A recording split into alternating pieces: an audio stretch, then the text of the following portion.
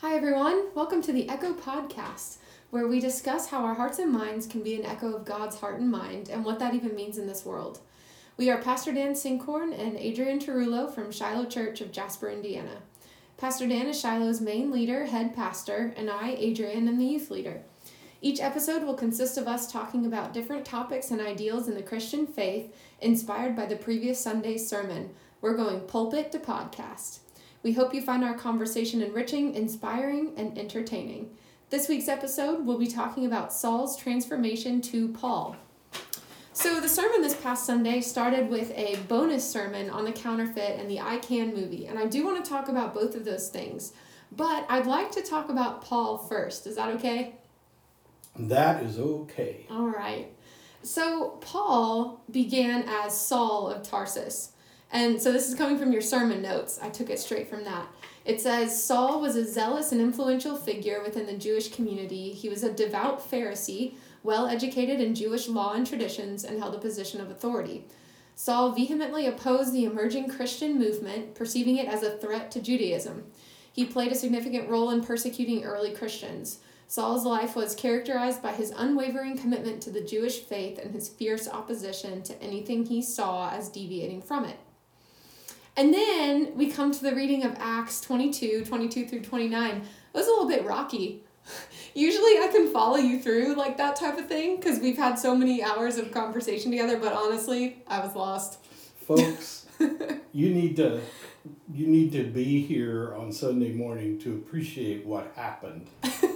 Because periodically throughout the year, I will start to read the scripture that I've shaped my whole sermon around all week, only to find that I was reading the wrong scripture.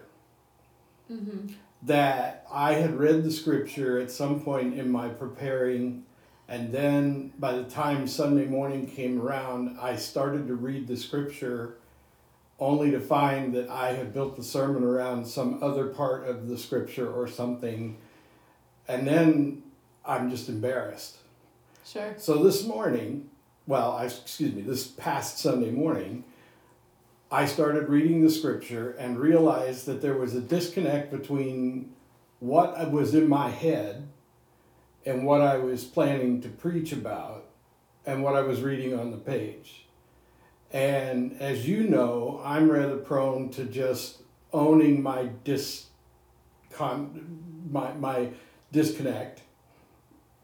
in the middle of the sermon. I'll just say, I'm lost.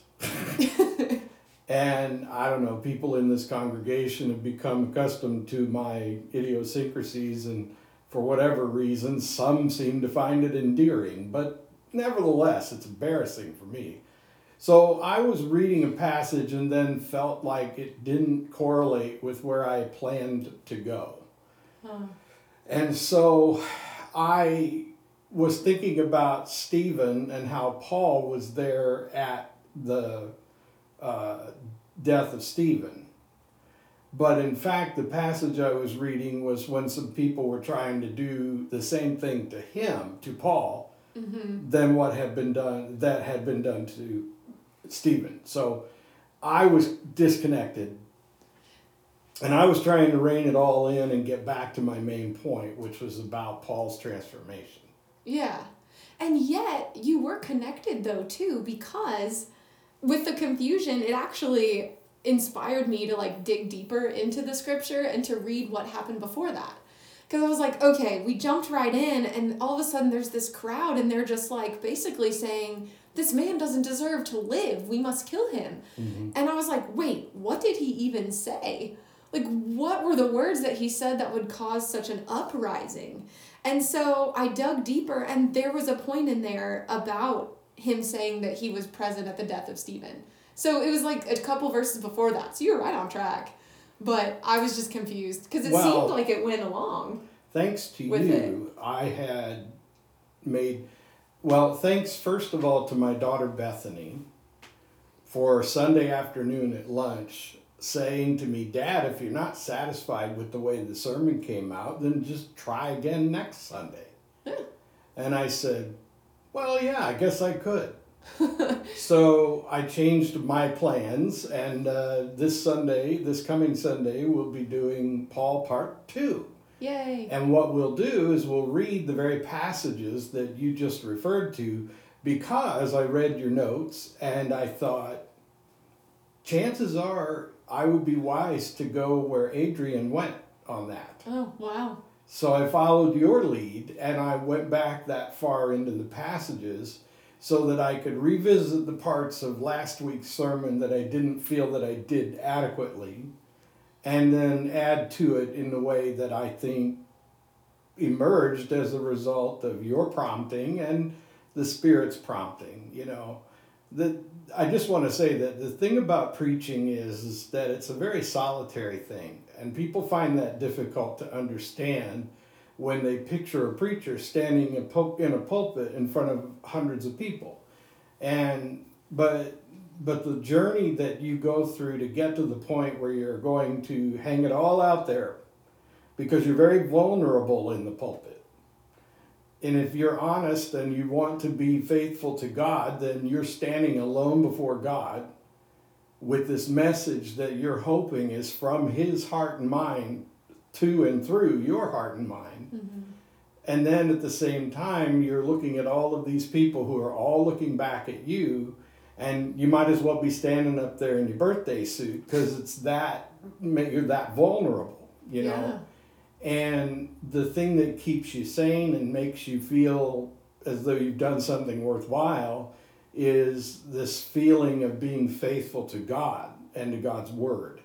Mm-hmm. And by word, I mean capital W, heart and mind of God, the Logos. So all that to say that if there's a reason I feel compelled to come back to this, is because it's between me and the Lord, and between me and the Lord, it feels like it's not finished. Mm-hmm. Now, if the congregation benefits from that, all the better.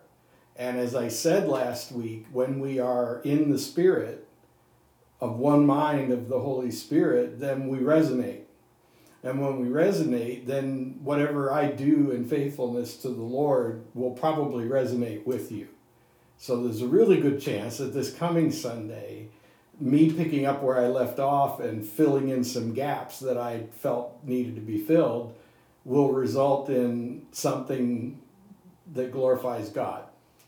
But either way, I can't help it. I just have to do it. Mm-hmm. But yeah, I went back and read the same passage as you did, and one of the things I will address in the sermon. So I'm not telling you now, you have to listen this Sunday. But one of the things I'll address is why they wanted to kill him when all he did was tell his story.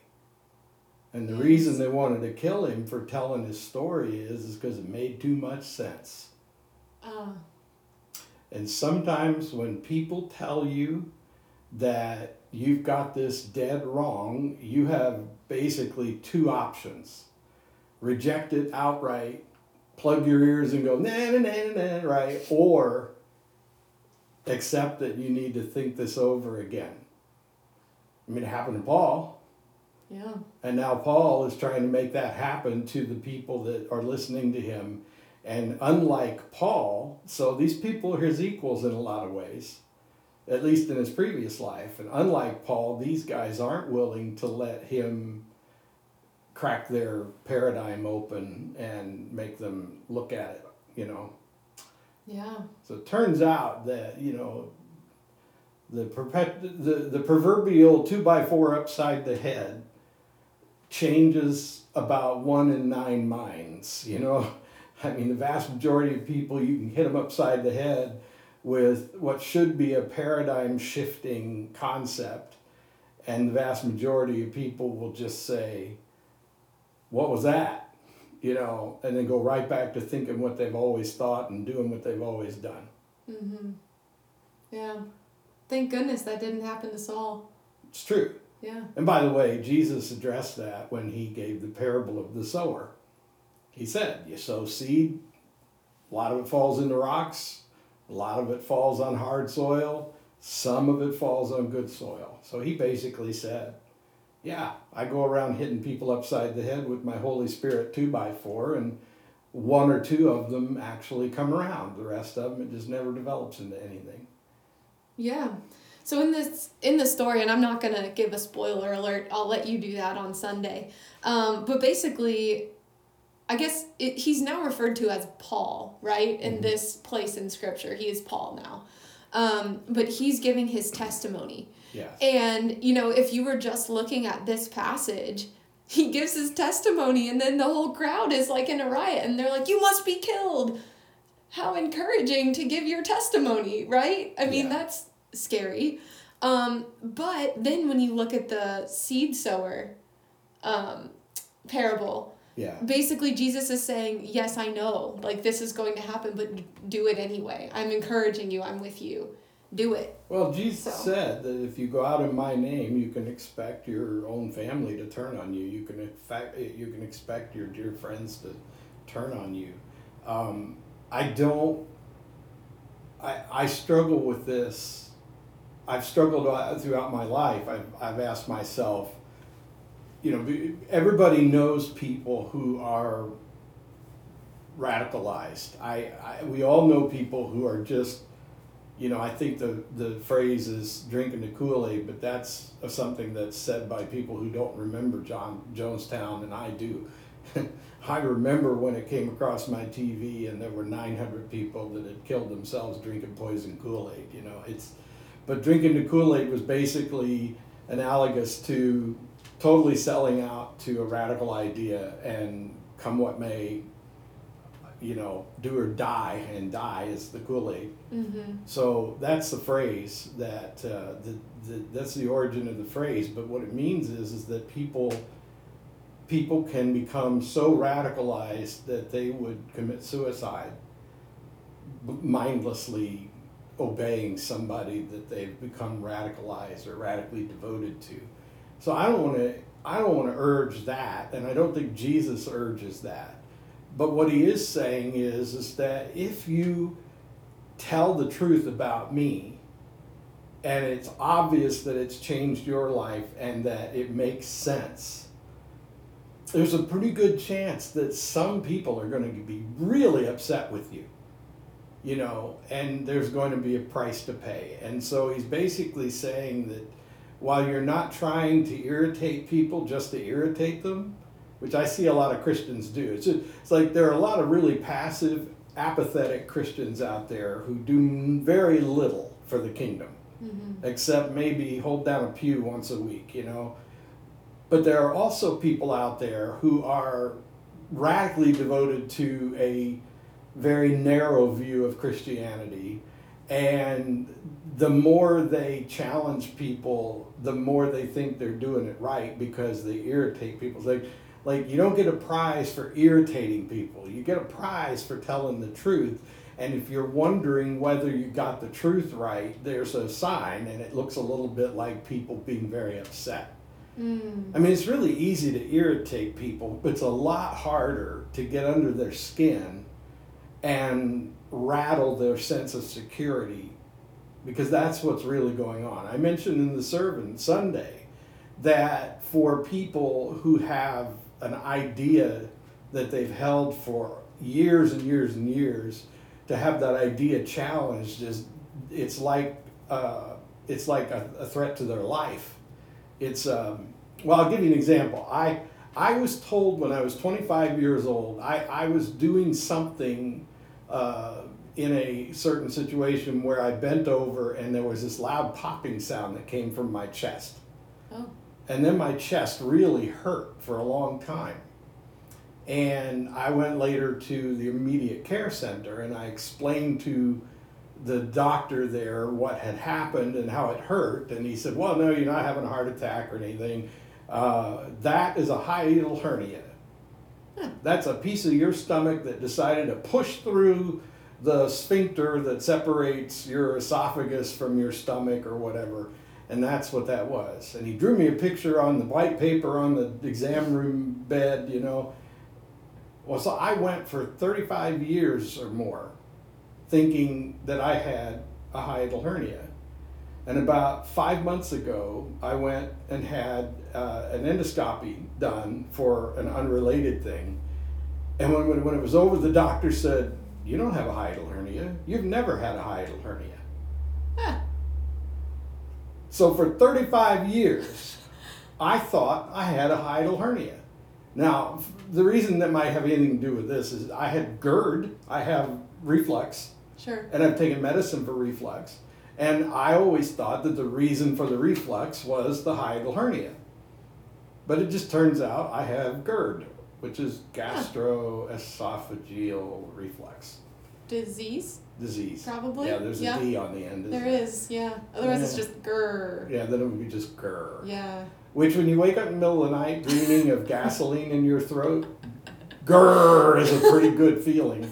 So to say the least, I'm glad that I don't have a hiatal hernia. But I have to admit that for a few minutes I was grieved. Literally felt grief, and not because I was grieving my imaginary hiatal hernia. I was grieving a paradigm that I had lived with for over 35 years. I had to admit that I'd been wrong about something for 35 years. And that just hurt.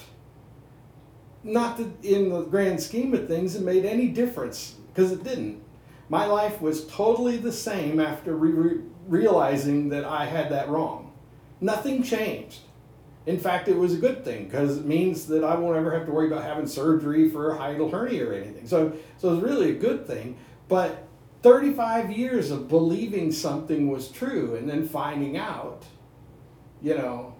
it's like in the movies or TV shows when this person is truth-seeking and then they find out that they're not actually the biological child of their mother or father or something. Like they lived their whole life thinking that this one thing was always true, and then they found out that it was no longer true, that it was something they'd been lied to, they'd been misinformed, or they just didn't know any better. It's a deeply shocking, painful situation. It's when something that's always been the same changes forever. That's grief. We associate grief with death and dying for that very reason, but really, the death of anything, the permanent change of a thing, will cause grief. It's a psychological response. Now, bringing it back to this whole theme, Paul is a guy that they respected, looked up to, and thought of as a leader. They were looking up to him as a leader. And I want to sidestep here for a second because you mentioned Saul and Paul and a little basic Bible study of 101 here. Saul is his Hebrew name, basically. Paul is his Roman name, okay? And a lot of people in those days did that. And it would be a little bit like if I was introducing myself over at the Spanish language church, I could say my name's Dan Sinkhorn, but they would be more comfortable calling me Daniel. They'd say it better than that, but they would use the name as it is most often heard. It'd be if I came in there and I said, "Hey, I'm Pastor Peter from over there," they'd say Pastor Pedro, because it's just natural for them, And so in a way, this transition, and there are actually other apostles whose names are interchangeable, and that's a whole other story. But all it means is that sometimes their names were contextual. Paul became Paul because his Roman citizenship became a critical part of his ministry life, even the way he died. But the fact is that these people looked up to him, they admired him, they listened to everything he said. They were right there with him when he said, "We got to get these Christians and get rid of them before they ruin the whole thing." And now here he is 11 years later, back in their midst after disappearing to Antioch for a while. And he starts telling the story of how he had his paradigm changed. And they are furious. They are furious. I went to seminary up in Chicago with a guy who was very radically right-wing, kind of ultra-conservative Christian, and he was very legalistic, and he was very anti certain things that being anti to his extent does look a little bit like hate. And he talked about that at times. And in a class discussion, something came up about people who are born genetically ambiguous, or what they call a hermaphrodite. Mm-hmm. And all I said was, that would be an interesting situation. I would have to give that consideration, given that I have children who were born with birth defects that change how they perceive themselves and how we perceive them and what we do with that situation. So all I was doing was critical thinking. And I'm not kidding you, as soon as class was over, this guy who I guess thought he was my friend berated me and said, "You're a sellout. You gave in. You sold yourself out. You're not faithful. You're just like Laodicea. I'm gonna spew you out. And this is literally what the guy said." Wow. And I thought, wow, you hothead. Mm-hmm. And it's all part of what informs every day of my life and my preaching, but that particular message last week was, yeah, I get it. It doesn't matter whether you are extremely conservative or extremely liberal or extremely whatever, I don't care. What really is the problem is the extreme. It's the extremism, because basically radicalized people are taking the lazy way out, because it takes a lot less energy and a lot less skill to pick a side and stay on it come hell or high water. Mm-hmm. It takes a lot more intellect, a lot more compassion, a lot more of everything that is good about humans made in the image of God to try to find balance. To be a thoughtful, compassionate person requires so much more energy, mm-hmm. and is so much more rewarding. And so being a critical thinker is a lot harder than being a radicalized devotee to a certain radical interpretation of an idea. And so what I like to say is that there's so many of us who are trying to walk down the middle of the road while the extremists are in the ditches on either side of the road throwing rocks at each other. Mm. And we're getting caught in the crossfire. But the ones who are trying to bravely navigate the middle of the road they're not lukewarm. That's not what Jesus meant when he told them they were lukewarm. He wasn't talking about that at all. He wasn't saying be radically committed to one view or the other. You're taking that story.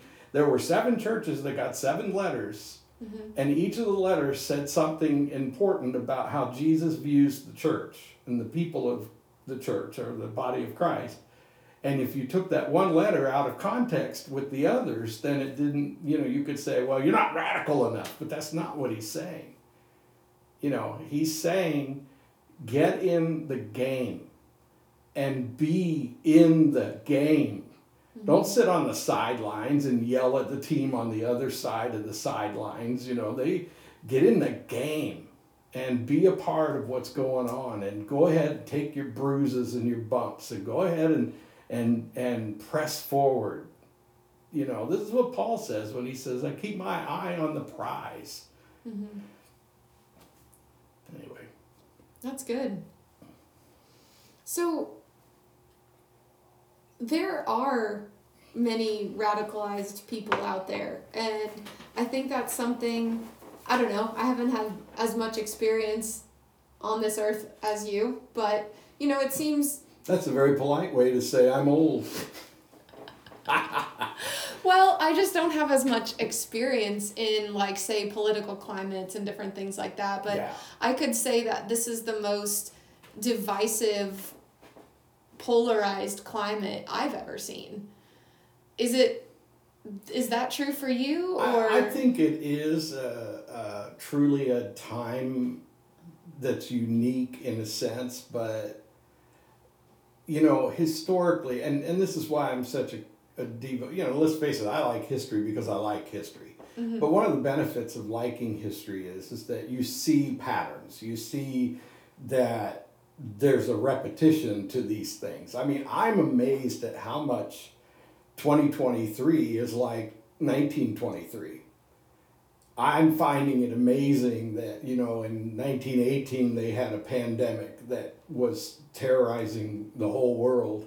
And in 2020, we have a pandemic, and there are so many similarities. In the 1920s, there were many disillusioned people, especially in Europe, because World War I was the most horrendous thing anyone had ever seen and could not conceive of anything worse until we decided to have World War II, which was basically World War I Part 2. We just took a little intermission for a while, but then went right back at it, and they saw nuclear weapons. And so by then, this jaded general population that doesn't really trust God anymore, because there was a real anti-God time during the early 1900s and the 20s and 30s. There was a lot of the social gospels and things like that people started trying to interpret God in those days in a more humanistic way, because it was difficult to wrap our minds around the destructive nature of humanity and the unbelievable. The 20th century was the bloodiest century in human recorded history. Wow. There have never been more people killed violently in such a short time than that have ever been recorded. We killed millions and millions of people in the 20th century. And in all sorts of diabolical ways, everything from death camps to nuclear weapons. I mean, unreal destruction. Yeah.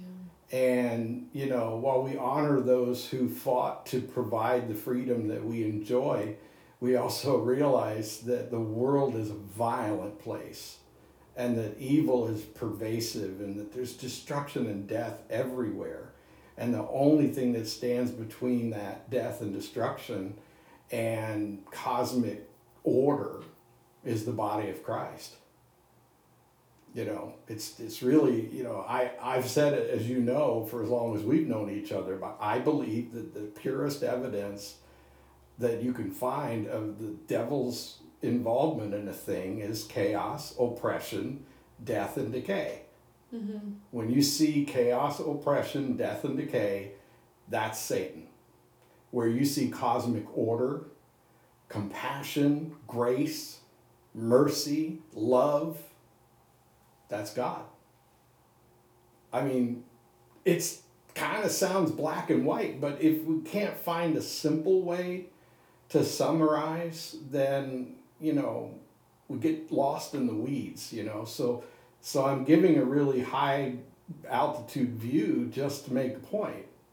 Like, if you look at the chaos that you are observing and you say, have we ever been more divided? Probably in history there have been other times this divided. Say, in American history there was a Civil War, and you know how we settled our differences then? 50,000 men die violently in one battle, like at Gettysburg or Shiloh or one of those places where the technology and the military strategies don't line up. And so we get 5 to 500 men all stacked up in a great group in the middle of a battlefield, and then fire 5 or 6 cannons at them until they've been blown to bits. God. You know what I mean? Like it's, and I'm not trying to be gross, I'm just trying to make the point, that we are really good at killing, destroying, and joining Satan in what he's doing, but the cure is to join God in what he is doing. And to fight the oppression, the chaos, the death, and the decay. And you don't fight it by using the same methods. You can't win by trying to do death and destruction better than the other guy, although you can stop the death. Like I'm not opposed, for example, I think I just talked myself into the necessity to say something, and this is what I would say. 9/11 was remembered just a couple of days ago. It's 2 days ago, and I remember it well. And what I would say is absolutely we had to go get those guys and let them know that you can't do this. This is wrong. We needed to be a source of justice. We needed to give America confidence that when things like this happen, our government, our military, our collective will, which is what government is at its very best, needs to come to bear, you know. So I don't find anything wrong with having a strong military. I don't have any problem with police officers doing whatever it takes to manage chaos, oppression, death, and decay. I'm fine with that because it's a just thing to do. It's not that I think we should be equally violent in other words, my friend who, you know, berates me because I don't share his radical point of view about a thing. So he was violent with me because I didn't agree with him. Mm-hmm. So there's where I'm trying to draw the line. It's one thing to have a collective will that is based on good, sound, biblical Christian worldview. You know, I'm grateful for that we still live in a country as corrupt as it has become. We still live in a country that's rooted in a Judeo-Christian biblical worldview. Mm-hmm. And that's where we get our sense of right and wrong. It's being undermined worse now than ever in American history. So, anyway. So, what are we to do with that? Let's bring it in total life application. As Christians, we're gonna absolutely run into people who are very radical. Mm-hmm. And, you know, I myself have been approached by someone very radical who claimed to be a Christian and did not handle it well. And I know what that feels like. And I could totally relate to what you were talking about earlier about how, you know, making someone uncomfortable is not a surefire sign that you're on the right track. You're just making someone uncomfortable. Right. And that is one quick way to turn someone away from whatever you're trying to sell them or whatever you believe in, right? So what are we to do? You know, Jesus would say, well, love people. Mm-hmm. Well, what does that look like when you feel like you're being attacked?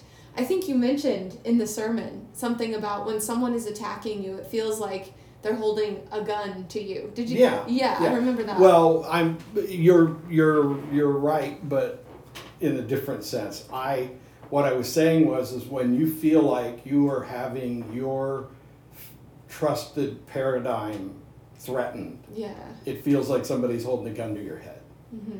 And that's a great transition because here's the first thing I think it has to happen is someone has to take responsibility in the relationship. So you have a radicalized you have a friend with a radicalized view of a thing, and you're trying to speak truth and love to them. Well, the first thing you have to do is try to understand why they've been radicalized, why they hold this extreme point of view. And basically it comes down to the fact that people feel threatened. They are afraid.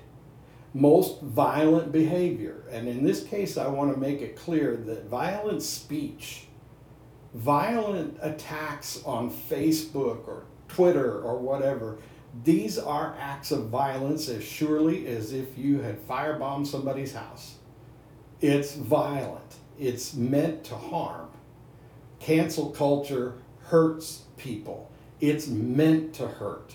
Mm-hmm. It is meant to destroy someone that you consider your enemy. So don't say, figuratively speaking here, don't say that you haven't hurt anybody because you spoke against someone that you disagree with. If you spoke against someone you disagree with in a way that was violent, then you have hurt them. You have injured them. And you're no better than the person who walked up to them and punched them in the nose because they don't like them. Mm-hmm. There's just something about you I don't like. Punched you in the nose, right? So don't think for a minute that you are off the hook because you didn't physically harm a person, because violence comes in many, many forms. So what makes people react violently? Fear. Fear is what always drives people to violence.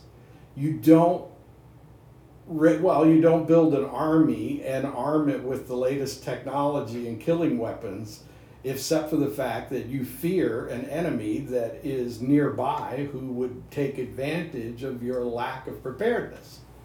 Right. Fear motivates us to create weapons of destruction and violence. Fear motivates us to have police forces and things. So it's not that all fear is bad and that all responses to fear are bad. Because sometimes being prepared for a threat takes away fear.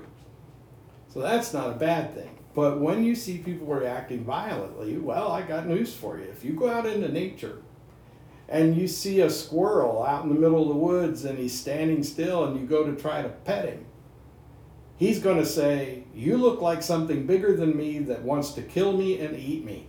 Mm-hmm. And he's going to run away. And if you corner him, even this sweet little squirrel will bite you and terrorize you. and something really bad will happen to you because you put this animal in a situation where, as far as it's concerned, you're trying to kill it and eat it. Mm-hmm. So think about it. It's our human nature, our animal nature, to react violently to something that makes us feel like the outcome is death and destruction. So what is motivating the person who has a radical point of view about a thing? What's driving them? Fear.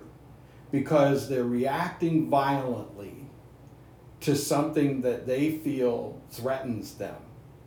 And so you have to get behind the psychology of it and you go, okay, well, let's see, if I have a person like my so-called friend from seminary, the reason he reacted violently to me is because in his mind, I have just taken a brick out of the wall that separates depravity and unchristian, ungodly, evil thinking from right-mindedness. So he's an ultra-orthodox person who feels that because I'm open to discussion about things that I don't understand so that I might come to understand them, he feels threatened because he thinks that that's another brick that's tearing down the wall that separates liberal Christianity from Orthodox Christianity. And then you go a little deeper. You go, well, why does this guy, I called him knothead because he had this knot on top of his head. And I swear it would go beep, beep, beep, beep when he got really upset about things. But anyway, this knothead, what else is his problem? Okay, well, because if he's just afraid that the fabric of American Christian culture is in danger, that's not enough to make him act that way. So how does it get personal for him? What is it that is personally threatening him? And you'll probably find that somewhere deep in the place where he lives, deep in the very essence of his being, there is a experience that so violated him that it makes him feel as though there would be no protection against that kind of violation happening again. And this is what prompts this anger. Now, that doesn't mean that everybody who holds a radical point of view has this damaged psyche or this traumatic history. Mm-hmm. Because sometimes you can tap into a person's fears so effectively. For example, if you're afraid of spiders and you go to a movie where spiders take over someone's house and start, creeping all over everybody, and they kill the dog and they kill the baby and they kill, all of a sudden everything that you fear about spiders has turned into something that makes you feel that no spider should ever be allowed to live. And so everywhere you go where you see a spider, you either run from it or you kill it instantly. Mm. Well, they're actually a valuable part of the ecosystem. So the best thing to do is say, well, you can't be inside my house, but you're welcome to be outside my house. Okay. Right? That would be a balanced view of spiders. Yeah. But if you've developed an irrational fear of something that even though you don't have any personal history, your radical fear turns into a radical response. And people who want to capitalize on that can be very gifted. Satan's very good at that. Mm-hmm. Taking advantage of things that frighten you.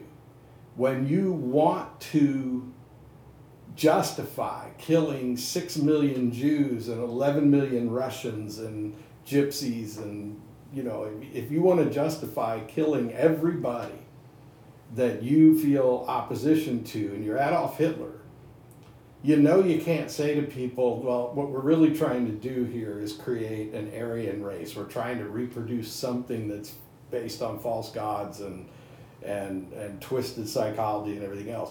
You can't get people to go along with that, but if you tell them that the reason they don't have enough food on their table is because their Jewish neighbors have more than their fair share, they can get behind finding reasons to let people haul off their Jewish neighbors to death camps.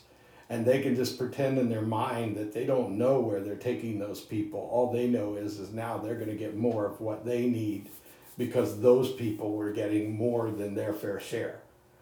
Now all of a sudden you're looking at our times through that lens and you realize that we can justify oppressing and creating chaos and creating death and decay. We can justify it by saying that there's this big pool of money out there that everybody should get an equal share of, and the rich people seem to always get more than they deserve and the poor people don't seem to get enough.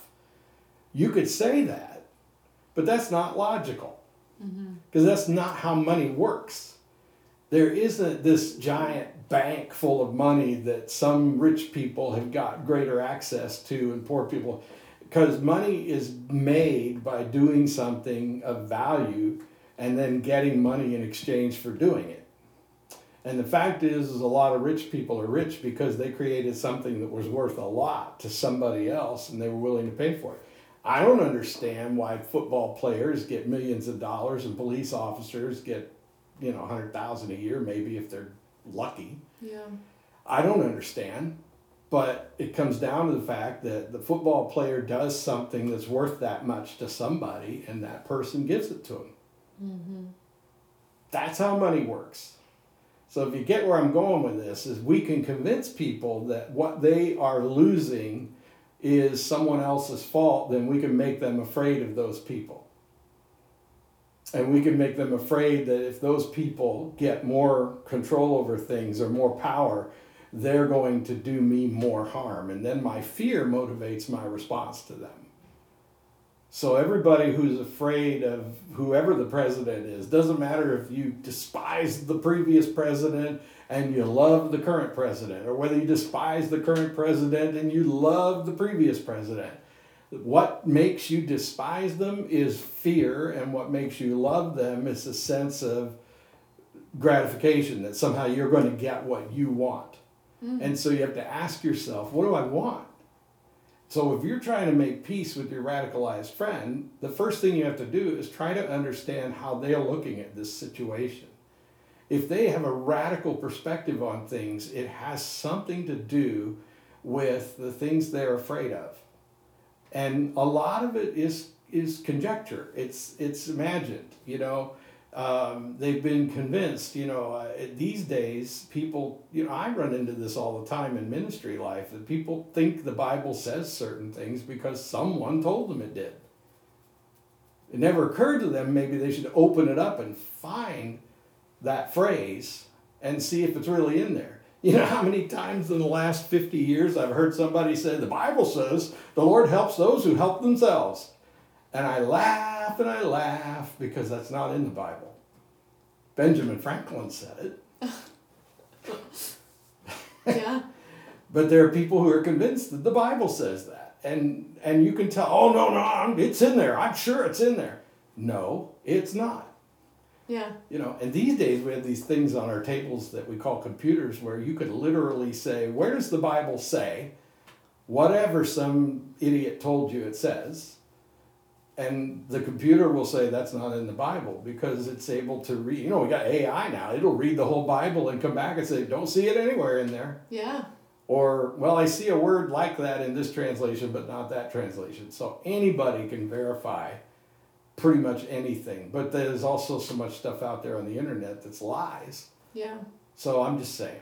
I don't know if I answered your question very well, but the first thing you have to do to try to have a meaningful conversation with somebody who's really radically disposed in a certain way is try to understand what they're afraid of and start talking about that.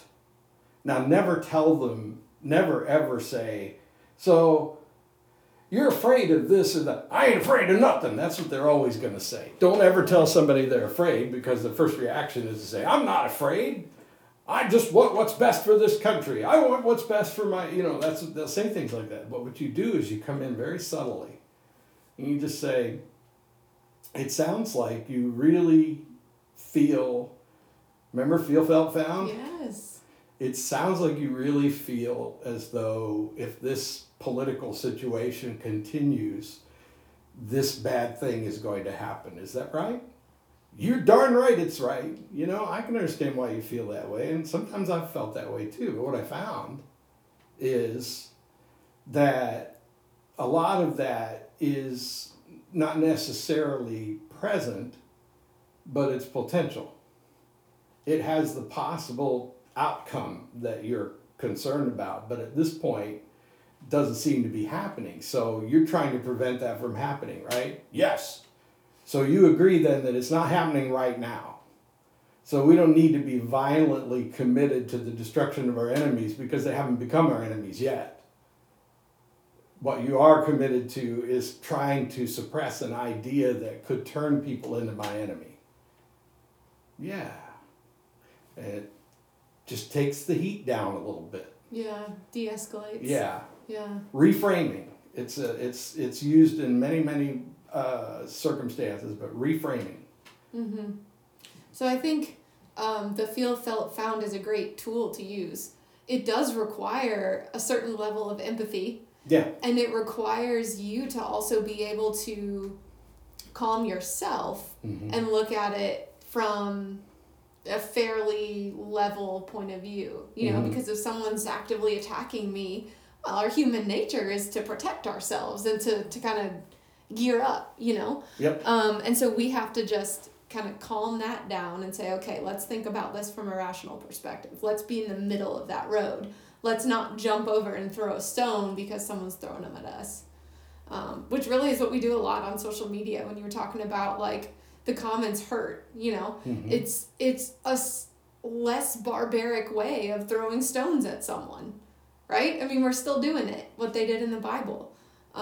So we just need to not throw that stone. And well, in what way is destroying someone's reputation, destroying their ability to make a living, destroying their, they used to call it slander, and you could take people to court for that.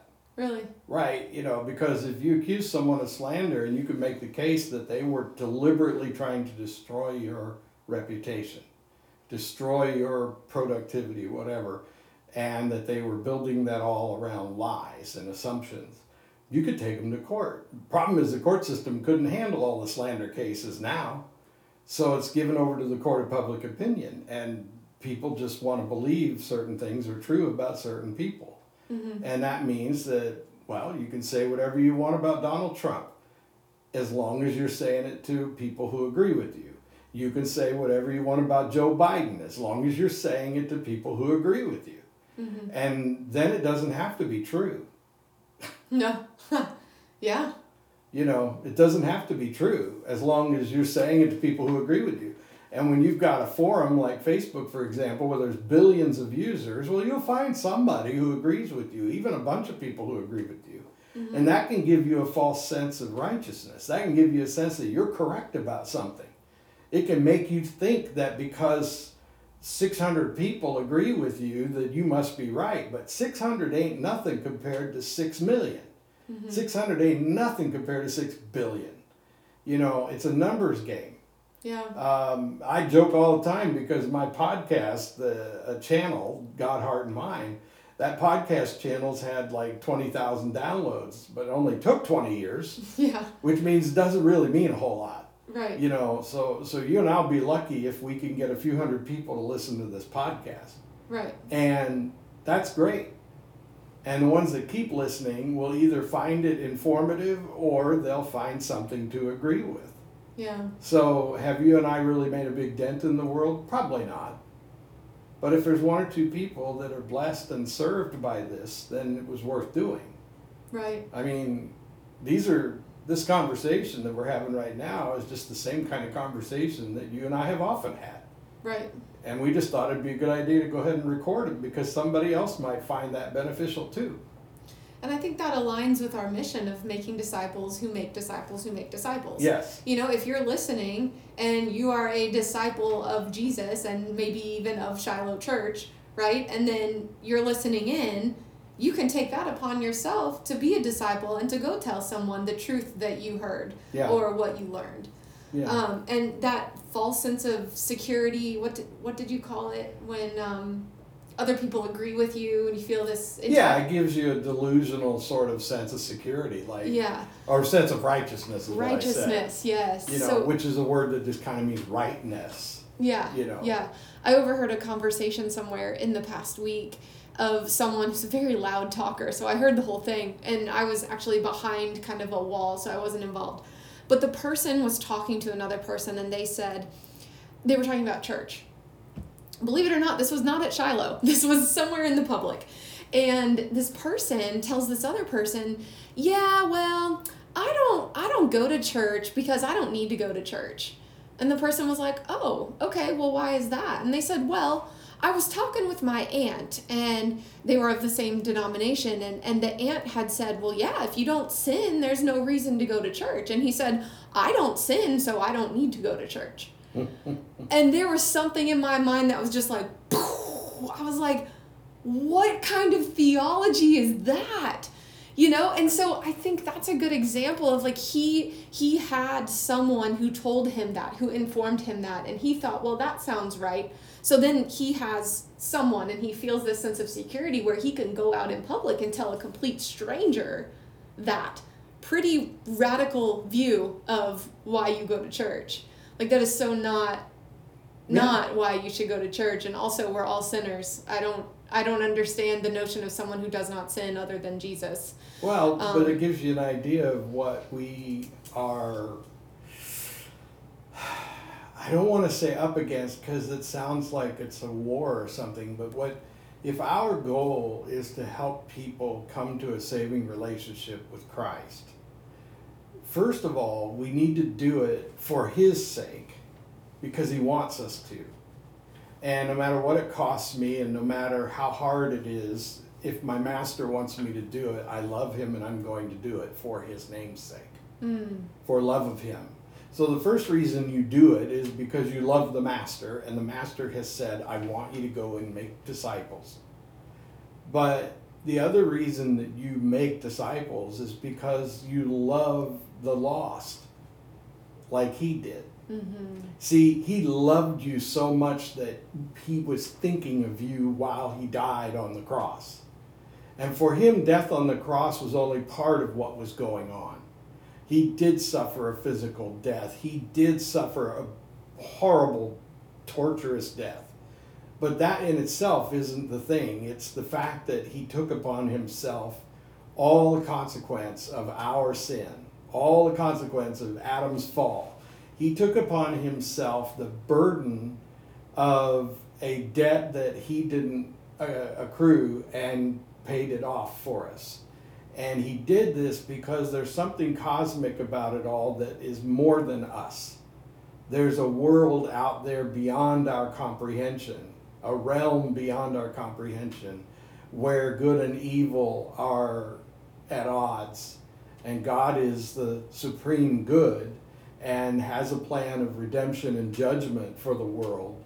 But for the moment, we are pawns and the prize. We are part of how each uses us like players on the chessboard to defeat the other, but we're also what the victor takes away, which is this bride for Christ.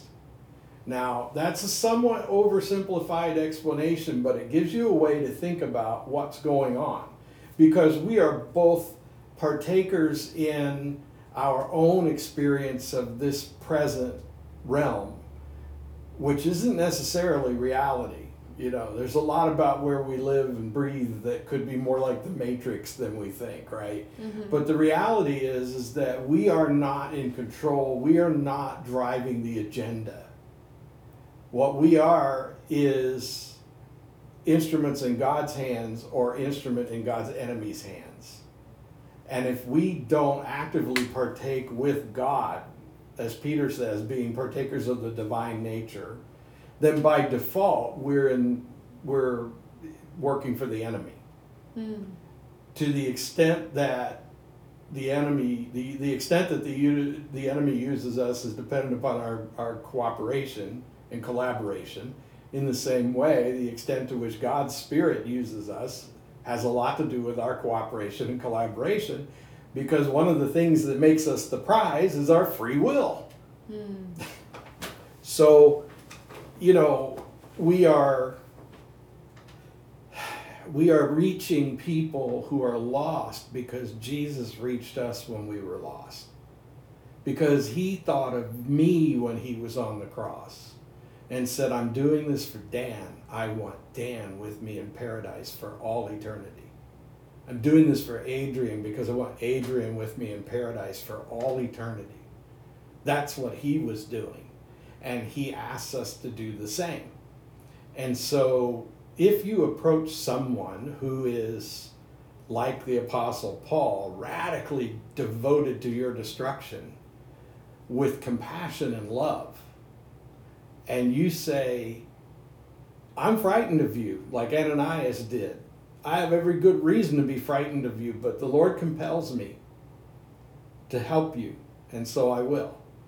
And at great personal risk, Ananias helps Paul in his time of need and becomes one of Paul's mentors for his new Christian paradigm. That's compassion. That's obedience to the Lord. That's love for the master that drove Ananias. He's one of the unsung heroes. And what's funny is there's a more famous Ananias who was someone who didn't get it and died suddenly because of it. Oh, you know, Ananias and Sapphira, right? Right. But this Ananias, who was called to come alongside Paul in his time of transition, was, you know, an incredible person. The courage, the love for the Lord, the love for Paul. I'm afraid of you, but I love you because the Lord loves you. You know, and so that's the approach we have to take with people. Is we don't save them because we need more people in our church to fill the pews. Right. We don't save them or seek them because we want them to believe like we believe. We don't try to help people because it helps us. We help people because it pleases the Lord when we obey him, and it becomes a way that he uses us as a means of grace for that person. You know, Monday I got a call from somebody who needed something. If I publicize this, I might get asked more than I can afford to be asked. But someone called and asked for something, and I felt in this case that I was justified in helping. And then I met this person, and I found out that I could communicate in love my ability to relate to what they were going through, because I have children with disabilities, because I've made trips back and forth to the hospitals in the big cities many, many times, and so on and so forth. And so my decision to hear the voice of God say, this one you should do. So if you're listening and you're thinking, well, sounds like I could, you know, he's a pushover. No, sometimes the Lord says, no, don't help him. Yeah. You know. So sometimes yes, sometimes no. Just understand that. But in this yes moment, I not only gave this person what they needed, but I gave them something else, which was my testimony. As someone further down the road, I could say, it's going to be okay. It'll never be what you thought it would be, but it's going to be okay. And the Lord is faithful. Just like when you needed help, he prompted me to help you. So I bore witness with total compassion for this person. I never told them, so can I expect to see you in church on Sunday? I didn't say anything like that. Right. I just did the good deed, and they know where they got it. They know that they called here and they got it. Yeah. I don't have to say any more than that. Right. She knew from my countenance that she was in the presence of someone who loves Jesus. Not because I'm a saint or a particularly good model of a Christian, but just a sense that what I was doing was done out of pure compassion. Mm-hmm. That's how you change the world. Yeah, absolutely. Can't think of a better way to end this podcast. All right. So I'm go glad out. you're keeping track of the time. Yeah. So I guess our message to you is go out, be obedient, be courageous, and be loving and empathetic. And that's all. Amen. God bless you, my friends. Bye.